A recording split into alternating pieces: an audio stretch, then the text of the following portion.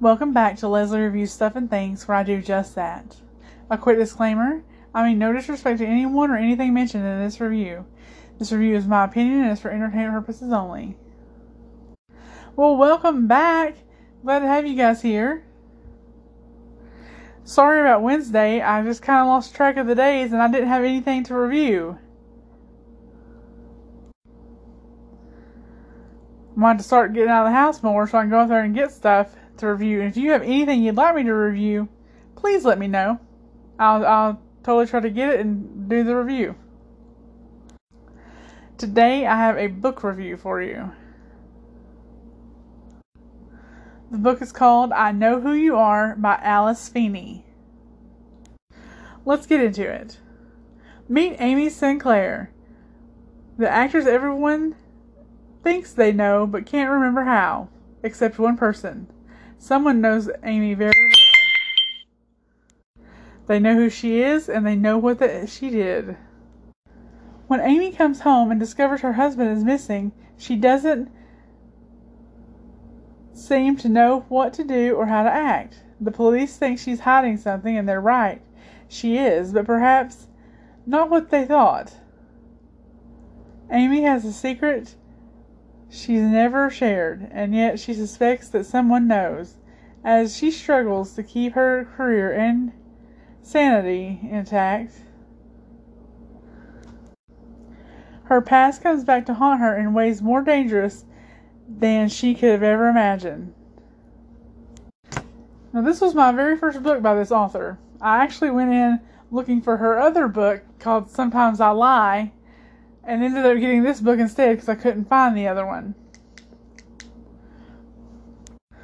Sometimes I Lie also put Miss Feeney, or Alice Feeney, the author, on the New York Times bestseller list. Which that doesn't seem to mean much anymore, because it seems like every book that comes out, it says on the front of it, New York Times bestseller. I don't think I've ever seen a book that doesn't say that on it. She does this book like I like it. Like, there are so many chapters. Like, there's like 76 chapters. But they're each like 2 to 3 pages long. Some of them are only 1 page long. And I love books like that, so you can get to a stopping point. Like, if you have to go do something, you don't have to stop in the middle of a chapter. You can be able to get to a stopping point, go do what you have to do, and then come back. That's how I like my books. I don't like those really long chapters. I'm reading another book right now. One of the chapters is 60 plus pages long, and I don't know why authors do that. I much prefer the way that Alice Feeney did her book, the one that I'm reviewing today. The story was really good. You're going to be going back and forth between London in 2017 and Essex in 1987 and 88. And you get to build the story that way by going what's going on in her past and what's going on right now in where she's at in 2017.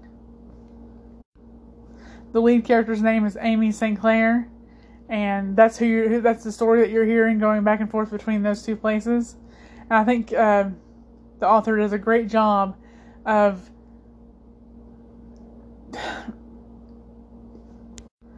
keeping the story straight and kind of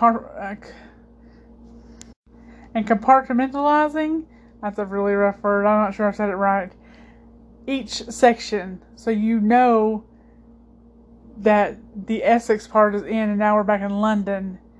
I mean, it does say that on the page, but you obviously know that because the way the story is told.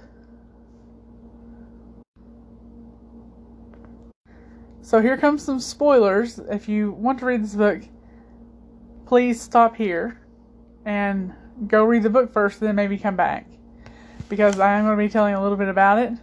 So Amy Sinclair, she's an actress. She's not one of those actresses that like to be an actress. She doesn't like her picture taken. She doesn't like people staring at her. She doesn't like to be around a lot of people.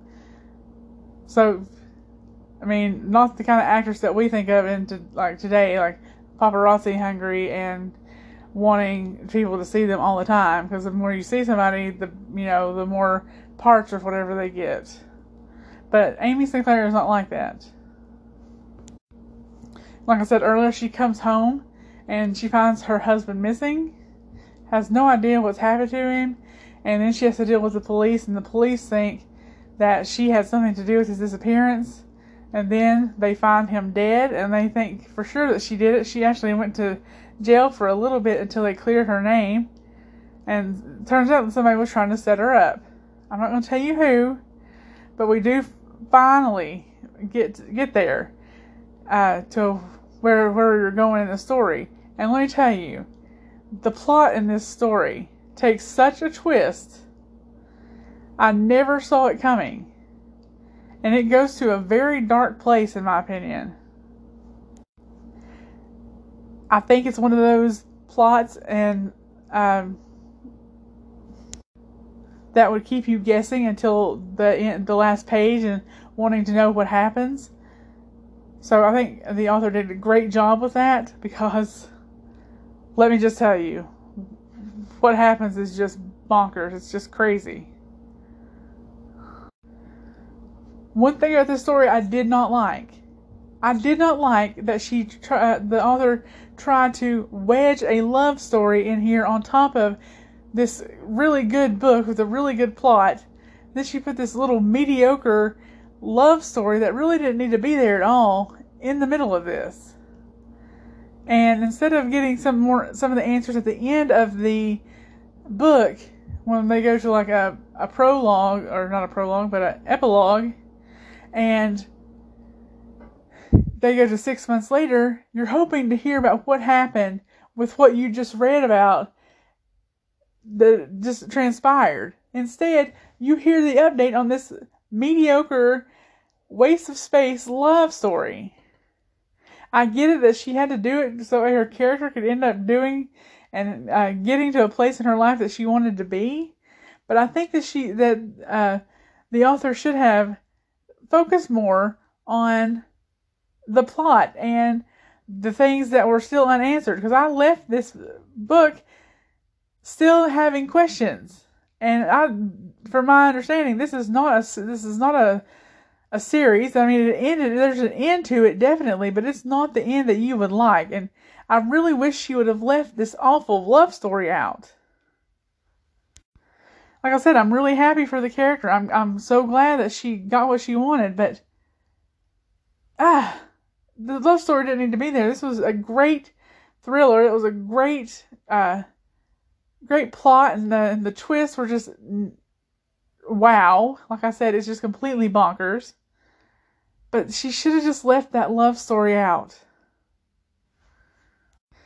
I will say too, if you are planning to read this book, there are themes of child abuse in it, and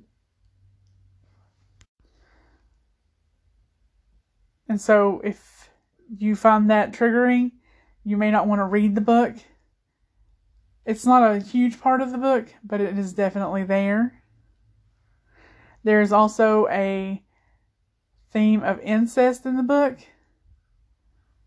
So if that's something that would bother you too, skip this book. Just look after your mental health first before you go and get this book or anything.